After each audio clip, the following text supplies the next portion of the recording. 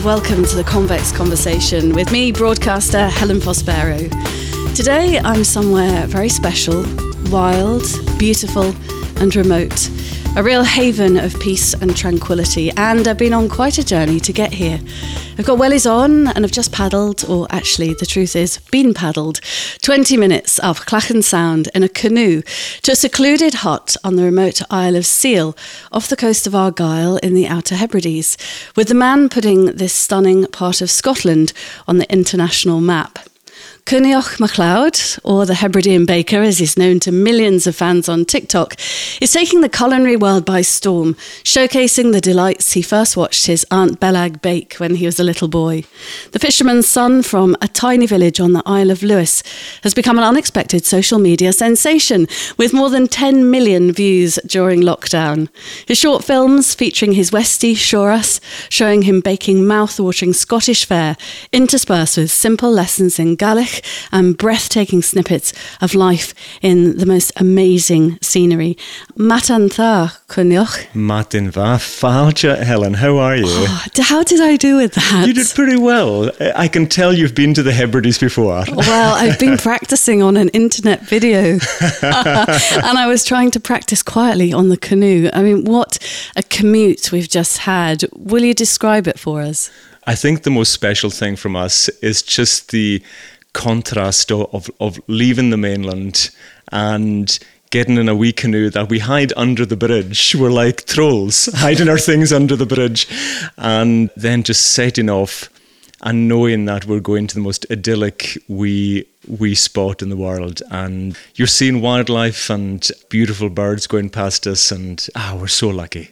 It's just breathtaking. The whole scenery blows my mind up here. It's just so gorgeous. Will you describe what it was like when we were canoeing up the Clachan Sound and the kind of views that we could see and all the slate around us too? Yeah, so the Isle of Seil is part of the Slate Islands, as they were called, and probably every house in Scotland and some of America has got slate from this little quarry here that we've got a wee house in. But as we were canoeing up, we were seeing the islands of Mull and Kerrara, and even Kerrara Lighthouse we could see in front of us. So to be able to see so many of the Hebridean Islands, each one so different as well, we're so lucky, huh? Are you sure that you want the rest of the world to know about this amazing place? I was trying to book the ferry back to Lewis for the summer, and it's already really busy, and people were blaming me. I think I'm slightly to blame for this influx of visitors, but we can't wait. We're so proud of our islands. We can't wait for people to see them. The thing that strikes me, having been once before to the Isle of Lewis, where you're from, and also to Harris, is that no 2 days the same, no 2 seasons the same, but no 2 hours the same. The colours are spectacular, and they change hour by hour, don't they? They do. They say on the island, if you don't like the weather in the Hebrides, just wait about 20 minutes because you're going to get another type of weather in a wee while. But you are right. Our seasons are a wee bit different in time into maybe the rest of the British Isles. Our winter obviously lasts a bit longer. Our spring is more kind of end of April, May time. But I think spring has to be my favourite time of year on the island, because we've come out of quite a dark winter. At the end of December, we're maybe only getting maybe 3-4 hours of daylight at that time of year. But as the clocks change at the end of March and suddenly the days start to get longer, it's so exciting knowing you've got those few months ahead of you. So tell me the story. You come from a tiny village, more or less, in the middle of nowhere, with about 30 or so residents. How on earth did you become an internet sensation as the Hebridean Baker? Where did that come from? I still pinch myself every day that this has happened. But yeah, I'm from a wee village called Cromoar. Cromoar is the old Gaelic for big cow. The next village is Crowbeck, which is the old Gaelic for little cow. How did I guess, eh? So even growing up, I was very proud of being from the bigger of the two cows. But To be honest with you, I was sitting a couple of years ago with my Aunt Bella, who, as you said, taught me to bake when I was growing up. And she was just telling some stories about the villages, about my family, and stories about some of the bakes as well that she does. And I thought to myself, I want everybody to know about this. I really want people to know. And so from that, I thought, you know what?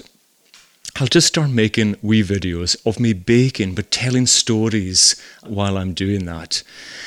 And slowly but surely, people started to enjoy them. And then more and more people came to watch them.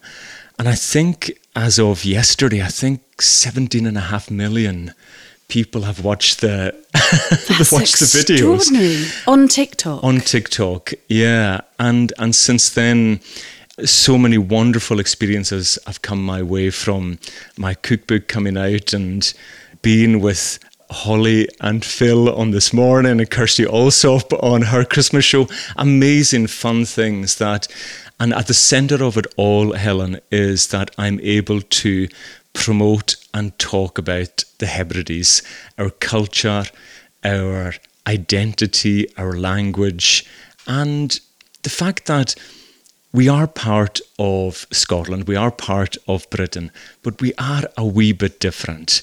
And I really enjoy celebrating that. So your videos really are a taste of you cooking absolutely delicious bakes. I'm looking at the most extraordinary looking carrot cake. This is the moment when you realise it's a shame it's not television, but there will be a photograph of this cake.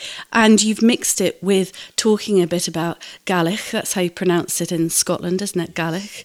And the stories behind that ancient language, but also showcasing the scenery. When I saw you on Holly and Phil, I think you were making Aunt Bella's duff, which we'll also come on to in a minute. But you were cooking on the beach on an open fire. Yes. I think just allowing others to see and to experience what is normal for us every day. And I think the thing that I'm most happy about is I haven't changed any of our lifestyle to make the videos, or I haven't changed anything we do. Luckily, my partner, Peter, loves eating cake. So the fact that I make cakes every day is completely normal, you know? And the fact that we're out in a canoe with Shorus or swimming or climbing a mountain, that's just us. That's what we love doing. And the fact that folk have enjoyed watching us just have our normal lives has been fantastic. It's been absolutely amazing, I think, for you. You wrote a lovely piece. I think your writing's really beautiful and very eloquent, and you wrote a great descriptive piece in Reader's Digest, and you were describing your memories of being a little boy watching Aunt Bella pulling out packets of suet and flour and fruit. Just give us a sense of what you remember from when you were little, of her cooking up some delicious Scottish fare. Yeah, on the islands, you couldn't pop to the shop for a treat. The nearest shop was in Stornoway, which, because of our roads at the time, was about an hour and a half journey away. So going to Stornoway even was a bit of an adventure. It was like going to Las Vegas for us when we were growing up, never mind getting to the mainland. And so if we wanted a treat or something special, well, you had to bake it or make it yourselves. And my Aunt Bella, it's my dad's sister, and she is just a wonderful baker. My mum was a great baker too, but I used to sneak over to the next village quite a lot to see my aunt bake as well. And very traditional recipes, always using a griddle for her pancakes and scones, but probably the most traditional or well-known bake on our islands is called a duff. And on the mainland, they call it clootie dumpling. So it's a boiled fruit cake, which doesn't make it sound that fancy. And it's not fancy. It's not fancy dishes, but it is delicious. And my aunt's is just the best on the island, to the point my brother had it as his wedding cake on his wedding day. She always had a secret ingredient that she never told anybody. And she was telling me that she'd been making it the same way for 80 years. She's 93 now, and her husband's 94. if I'm that sprightly at 53, never mind 93, laughs and bakes every day. Her husband Murdo still out fishing, has his own garden. Inspiring, really inspiring. And she's in the book, isn't she? She's There's in a the beautiful book. photograph in the book. How does she feel about, well, seeing herself in your cookery book, but this wee lad who's grown into quite a strapping man now at 6'3", 6'4", I'm guessing, something like that. How does she feel about the fact that you're on national television, you've got a gorgeous cookery book out? It just makes her laugh. I think she Makes her laugh. she just laughs all the time. I think one of my favorite things that happened actually was I got a letter that just was written. The address was Hebridean Baker, Isle of Lewis, Scotland. That was from me. Was it from you? And it arrived at my house on Lewis, and I opened it, and there was just another envelope inside, and it just said, "To Aunt Bellac." And one of my followers had loved seeing Aunt Bellac in the videos, and she appeared when we were on the BBC travel show with Adi Adipitan. We visited her that day, and she just wanted to write to her and say that she had just retired recently and she was unsure of what her life would be like, and seeing somebody at that age still enjoying life so much and baking just inspired her so much. And I think that was the moment my aunt realised that unintentionally she had inspired folk through making these recipes and being in the book, which for me was when I hadn't opened the envelope, so when she read the letter to me, I felt inspired. Oh, things like that are so heartwarming, aren't they? And what is it? What's the pleasure that you get out of baking and making these beautiful dishes that you put together so effortlessly? Well, I think one thing is I love recipes with stories. And so I'd say my favourite thing to do when sitting here where we are at our table would be to sit here with lots of old books, sometimes not recipe books, just old Scottish books that might have a few wee stories about recipes in them. And so there's one I was reading recently. It is called A Scots Flummery. And even just the name, I was like, I have to make a Scots Flummery. And seemingly, Flora MacDonald was halfway through A Scots Flummery when she was arrested for helping Bonnie Prince Charlie, after the Battle of Culloden. And I was thinking to myself, because I've made it and it's delicious. And I thought, if you're on your way to prison, that's not a bad dessert to have as your last supper. So I love finding old traditional recipes, but then also taking more classic dishes and looking at the beautiful flavours we have, not just in the Hebrides, but in Scotland as a whole, and just adding a wee twist to some of those recipes and making them Scottish. So what is a flummery? What does that taste like? A flummery is sort of everything you would want from a Scottish dessert. You soak the oats in water for 2 days. You've got to plan ahead for us. Okay, You can't just think, do you know what, I'm having a Scots flummery. You have to do a wee bit of planning. Do you get in a flummery when you're making it? I would be in a flummery, wouldn't I? Because I wouldn't have put the forward planning in. Exactly. So you're soaking your oats for a couple of days to get that kind of starchy water. And then you mix in the beautiful flavours of course, whiskey and cream. And you just get this light, kind of near kind of syllabub.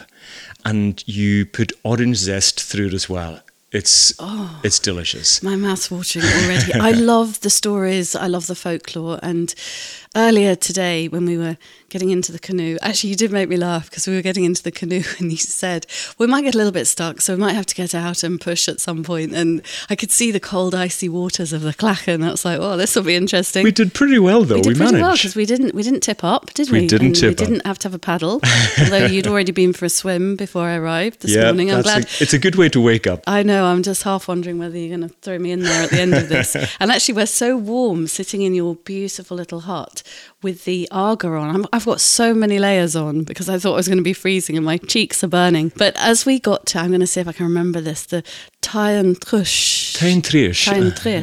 Okay. That's something to do with trousers and kilts, isn't it? Tell us wee story. There is a story. I'm not sure how true it is. But that doesn't matter, it doesn't matter, does it? No.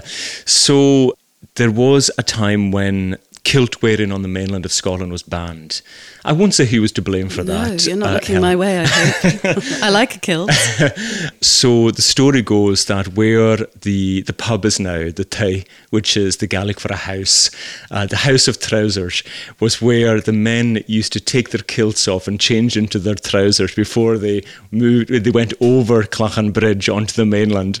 So I don't know how true that story is, but I kind of like it. I like it. What about the phrase, Donald, where's your trousers? Do you think that comes from those days? I think maybe? it might be, exactly. Might do.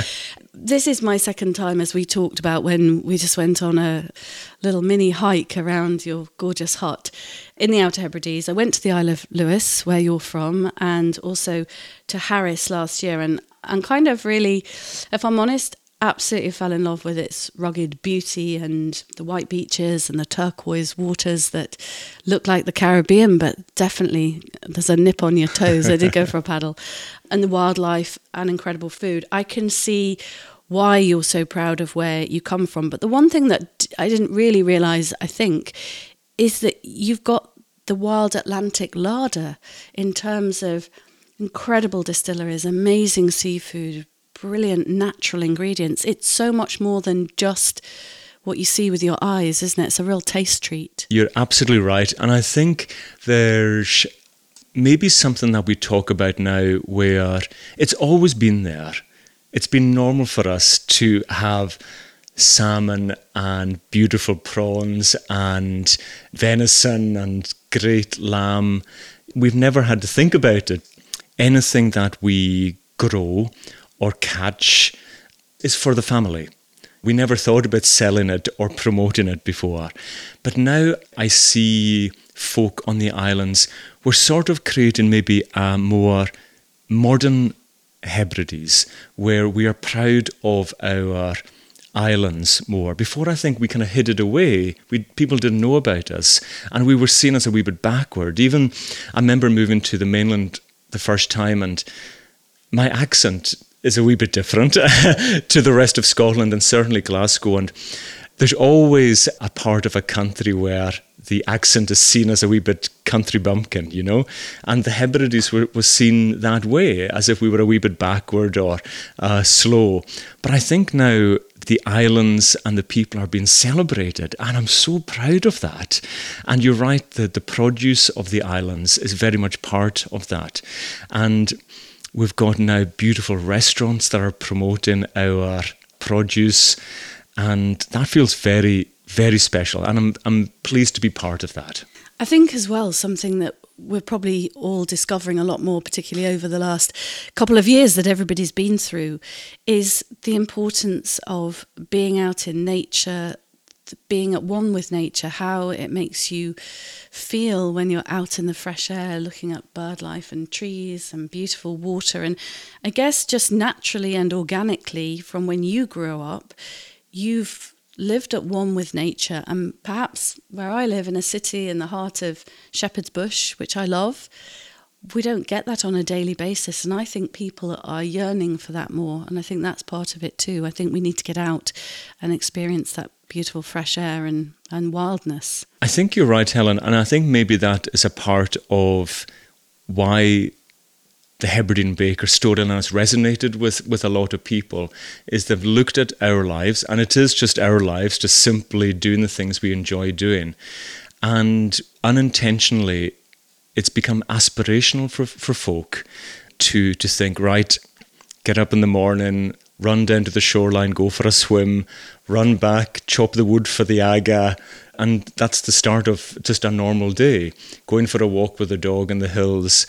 And so, as I said, unintentionally, I think the Hebridean lifestyle has become aspirational for a lot of folks, and we're very proud of that. And sustainable as well. When we've looked around the hut today, you've got solar panels, you have the most amazing wooden little hot tub that you have a fire to heat the water for.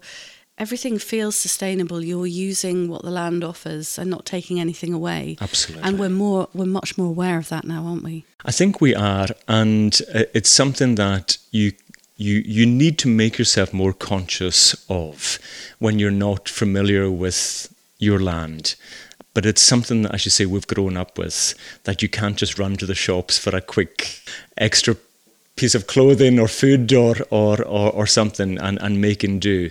And I know that even if we were here, not being able to go to a shop for 5 days, I know I can make something out of that cupboard. I'll find something in that cupboard and I'll make a great meal out of it, no problem. If I was going to be stuck in a hut with anybody for 5 days and needed a meal, I think I'm absolutely in the right place. I'm thinking later of the lasagna that you've made, which is going to be fantastic. But there you are, a boy growing up in a very small place, in a very quiet place, but you've lived in London, and reading in the book, because I feel like I'm a massive advert for your book, but I loved all the stories, and I loved your story that when you were living in London, if you were aching for a bit of the Outer Hebrides, you'd go to the British Museum, which I think I'm a bit of a geek actually, because it's one of my favourite places in the world.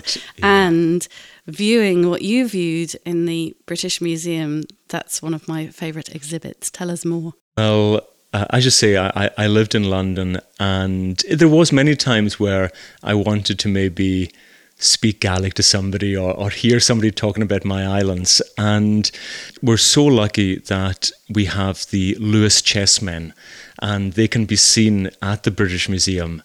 And the Lewis chessmen are a set of carved ivory pieces, and they were found on a beach on the west coast by a man who was walking his cows along the beach one day. As you do. As you do. I'm from Cleethorpes. We don't walk cows there. We walk donkeys. No, we walk donkeys, but not cows. And he thought, oh, they're nice. They were in a box. And they're in a box? They were in a box, and he displayed them in his cowshed for a few years. And then he sold them for £30. And they were sold eventually to the British Museum, probably for a wee bit more. I know one of them was recently sold. One of the pieces was sold for $1 million recently. That was found in a drawer. But basically, they were a Viking hoard, a Viking treasure, because the Hebrides were part of the Viking kingdom of Man for 400 years. And a real stopping-off point. There's some amazing stories. If you look at the DNA of Icelandic women, it is the identical DNA of Hebridean women, because Iceland was simply populated by Viking men who were heading down to the Hebrides, picked up some good-looking women, and headed over to Iceland. So this farmer found the chess pieces and eventually realised the uniqueness of them. And so I used to just go and stand there and hear people talking about saying things like, oh, but the Hebrides, they don't really exist. Or thinking they were part of Game of Thrones. Or I remember one man telling me that him and his jazz band went there to play in Stornoway in the 1960s, and what an experience was. So just standing by the chessmen at the British Museum, I heard the best stories. And did you enjoy the hustle and bustle and the craziness of London, or did you find it a big, dirty, noisy city like my young son does? Well, I'm a great believer in contrast in life. I really do believe that it's really good for you to have different experiences in life. Peter, my partner, said, well, actually very early on when we met, told me an amazing thing that I absolutely believe. He said, your job in life or your goal in life shouldn't be to be happy every day, because you're going to be disappointed sometimes, because life, you can't be happy every day. But he said, but if you can be fulfilled every day, then that will make you happy. If at the end of each day you've done something, a wee adventure, or baked something new, or planned a trip, or something that you've done that fulfills you. And I really believe that now, that's my goal in life. And a bit like my Aunt Bellac at 93, still thinking, I'm going to go to church, or I'm going to, bake something today, or see what my husband Murdo's growing in the garden. What a fulfilling life, and that's my goal. I agree with you there. My little moment every day is sitting outside my favourite little coffee shop. And I mean, come rain or shine, there's a little shelter. So even when it's absolutely pouring with rain, they think I'm crazy because I sit outside with my little paper cup and my diary and my notebook and plan my day. And that's my little moment every day that I really enjoy. And I would imagine living somewhere like this and in Lewis every day, whether it be the swim that you have or the walk on the beach with your dog or popping something in the oven, that's a very nice way to think of life. And you talk about wee adventures, but when you were a wee lad, you had lots of wee adventures and you had definitely an incredible imagination. Tell me about going off and in your little boat in search of Viking treasure. Well, in the village of Cremor, we have a broch. A broch it's basically like a lookout point for the Vikings, because you can imagine how scary it would be if you were just pottering around in the 12th century, looking after your potatoes and your one cow, and then suddenly over the hill comes 300 Vikings not looking that friendly. Actually, it sort of comes from, I'm sure you know the concept of first footing. So one of the Scottish traditions at Hogmanay at New Year is it's good luck if a tall, dark, handsome man comes to your door after midnight with a bottle of whiskey. I mean, I think that's good luck at any night of the year. I don't think you have to. I think my luck was totally in if that happened to me. That's never happened, sadly. There's still time, though. There's still time. But they intentionally say tall, dark-haired man, because if a tall, blonde-haired man knocked on your door, it's probably not good news, because he's probably going to be doing some pillaging and marauding. But I had a wee rowing boat when I was a kid, and I would row out to the broch, and always convinced I was going to find some treasure or something that the Vikings had left behind. Usually I'd just come home with some wild brambles, some blackberries to make a cake with my mum, but I always hoped I would find something. But yeah, great adventures growing up. Some intentional, some... sometimes the Queen would come past and make some stories too. But you might have to read the book to find out that story. Oh, I've still got that one to look forward to. And you call yourself a bit of a bearded Viking baker. I'm going to get that all wrong. Come on, you tell me what you call yourself. What was it again? The beardy baking... The beardy baking Viking. That's from the right, Hebrides. isn't it? From the Hebrides. Do you know what it came from, actually? I was... Again, so many fun things have happened, but I was doing a Serbian travel show a few months back, and luckily they sent it to me with subtitles when it was on Serbian television. And when they said who they were visiting, they called me the most Scottish Scotsman in Scotland. And then when I told the stories about the Vikings, that's where that came from as well. So I think I'm happy with those wee titles. I think so. What's been the most exciting part of this kind of unintentional newfound fame? Which shows have you enjoyed doing most? Well, I think that the first thing is, because it happened during a time when we were not seeing many folk. We were in lockdown, and yes, I could see my videos getting all these millions of views and folk saying all the nice things. But it wasn't really until I started being able to leave my home and walk around the towns, and people would say, "You're the Hebridean Baker. I love what you do." And I don't know why, but hearing a real person say it was quite different to seeing it online. So I think the first thing was just experiencing that people so enjoyed the videos that I was making. But you're right, I think spending an afternoon with Kirsty Alsop was quite good fun. What did you do with her? I didn't see you on Kirsty's show. So it was her Christmas show, and so we were making some festive treats, and we had a challenge where we were making my Hebridean Hogmanay cocktail. Now, I love a smooth whiskey, so I like a Jura whiskey or a Highland Park, where Kirsty loves a peaty whiskey. And Helen, I know you quite like a peaty whiskey too. I like a peaty. I like Bunnahabhain, I like. So I think she was on the Bunnahabhain. She was making a cocktail with Bunnahabhain. I was making a cocktail with Jura, and we were testing which one was the best. And in the end, she even admitted herself she liked mine the best. Did she? And we had a great afternoon. So what an experience to meet characters like that. And one thing I would say, which is coming up in a few weeks, which another pinch me moment, is The book's just about to be released in America, and I'm off for book tour of America from Boston to Chicago to Dallas to LA to Seattle. And from a wee boy in the Outer Hebrides to think this has happened, I'm really excited. You are the most amazing advert for it, and the book is a real treat. And I don't say this lightly, it's sitting on my coffee table and I keep dipping back in because you are a magnificent storyteller as well. So it's far more than a cookery book. And I think on the front you actually say it's some wee stories from the Highlands or wee tales from the Highlands. So I love all of that too. But I also like the simplicity of what you cook. What I get frustrated about sometimes when I decide I'm going to have a baking day is you need 25 ingredients and you haven't got everything, but you don't use that many ingredients. And I love the fact you've got the twist of things like you're partial to a wee dram of whiskey in your cooking, aren't you? And there is always a wee twist, for sure. And whiskey tends to be a twist quite often. But looking at what is maybe traditional Scottish ingredients, like our wonderful oats, our whiskey, our marmalades, and all those things, and our berries, as I said, brambles.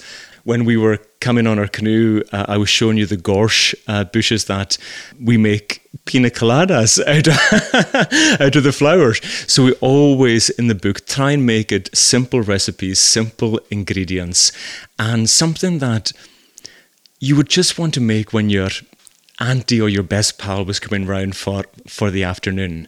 And again, one of the big things when I started on TikTok, which is a great fun platform, but a lot of the other bakers were trying to make the biggest cake or the most tiers.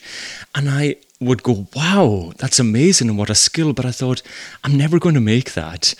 There's only two of us and Shoris, the dog.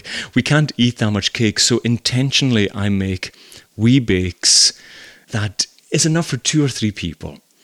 And I got a lot of kind of positive feedback about that it was nice that you can make a new cake every day. You see, you're so trendy because I've never been on TikTok.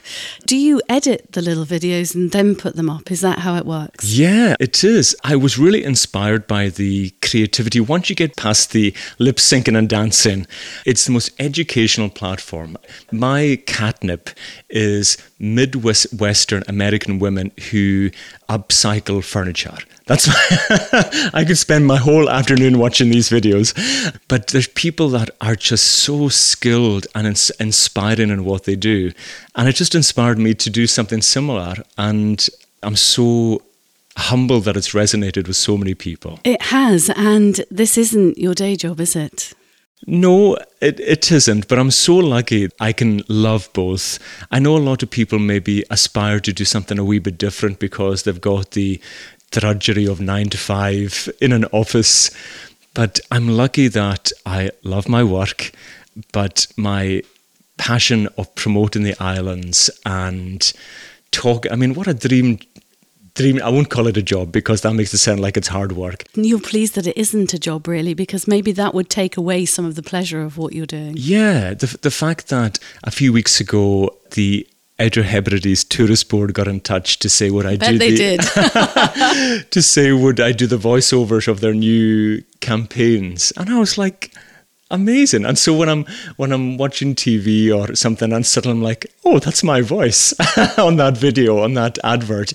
It just makes me smile. So the fact that I've been able to say yes to so many fun things, and again going back to the story of being fulfilled every day. Now, what's the word you use? That in Sweden there's a word, hygge, but you have your own word for that feeling of slowing down and satisfaction with every day, beginning with a B, I seem to remember. Beginning with a B. Yeah, I was doing an interview with Danish radio, and we were talking about hygge, and they said, is there a Gaelic version for the word? And I said, well, the closest word we would use is blas. And blas is the Gaelic word for warmth and contentment. And there's a beautiful saying in Gaelic, Berry blas luas. And it sort of means there's a time for everything. Just slow down, enjoy what you do, and as we're doing right now, sit with a cuppa, look out the window and enjoy the Hebrides. The Gaelic is beautiful. Just try and teach me to say that. So, Berry Blas. Berry Blas.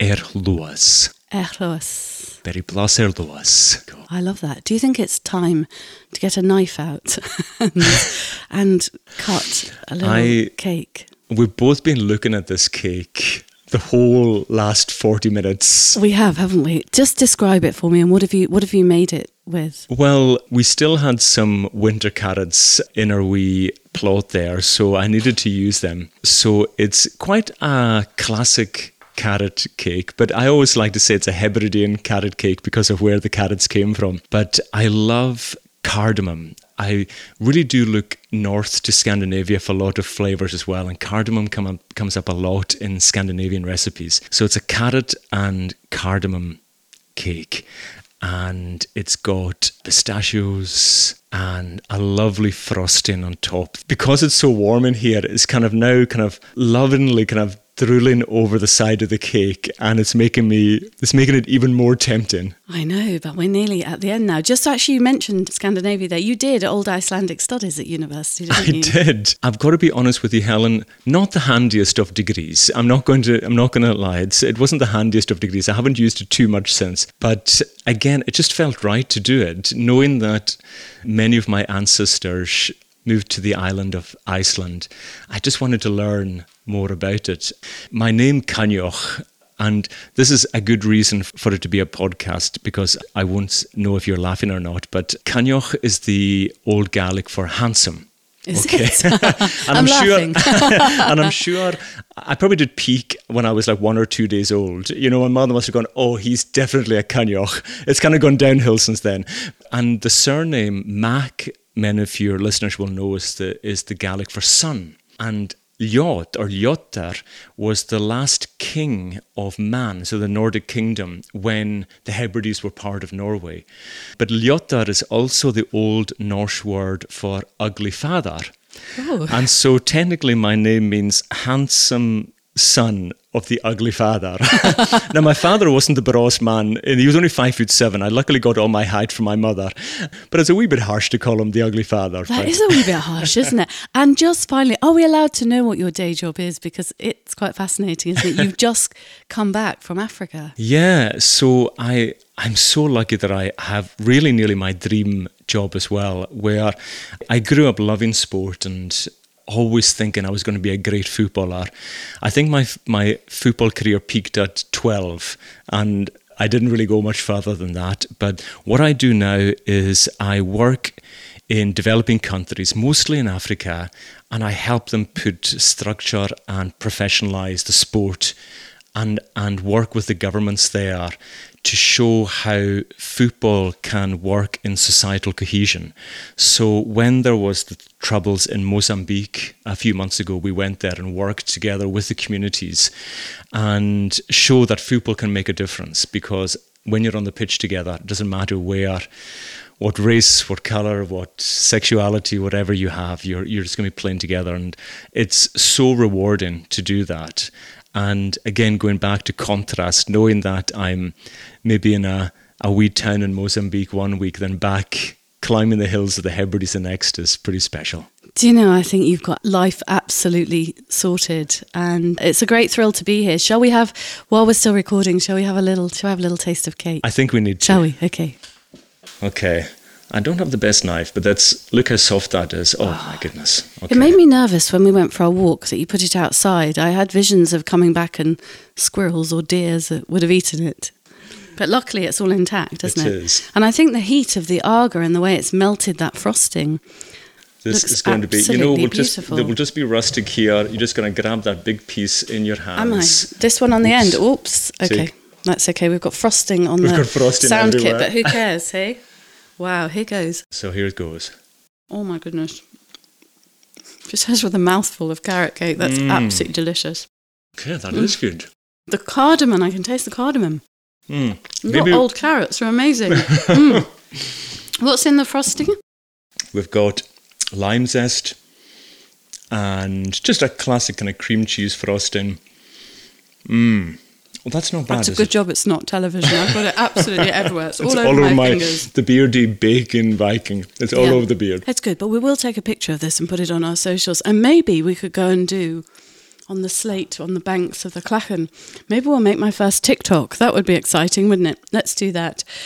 Reluctantly, it's time to say, oh God, I'm so nervous now. Mashinlet. Marshinlet. Marshinlet. And with a full tummy. And try not to sink the canoe on the way back. We've got to canoe back, haven't we? It's been a really magical experience coming to meet you in your gorgeous little hut here on the Isle of Seil. And I hope perhaps one day that I can get to meet Aunt Beleg and taste her duff. I really hope so too. Helen, it's been an absolute pleasure. My only sadness is that you're not staying over the night for a ceilidh and a few drams. Well, I can. It's not too late, just saying.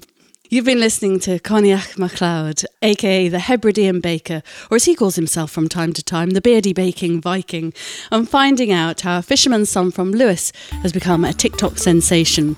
Championing the stunning Outer Hebrides he's proud to call home. This has been such a fun podcast to record. Download and subscribe to our series at convex.podbean.com or search The Convex Conversation on Spotify, Stitcher, Apple and Google Podcasts, or wherever you listen to yours. I'll be back next week, minus canoe and wellies. See you then. Mashin Plat.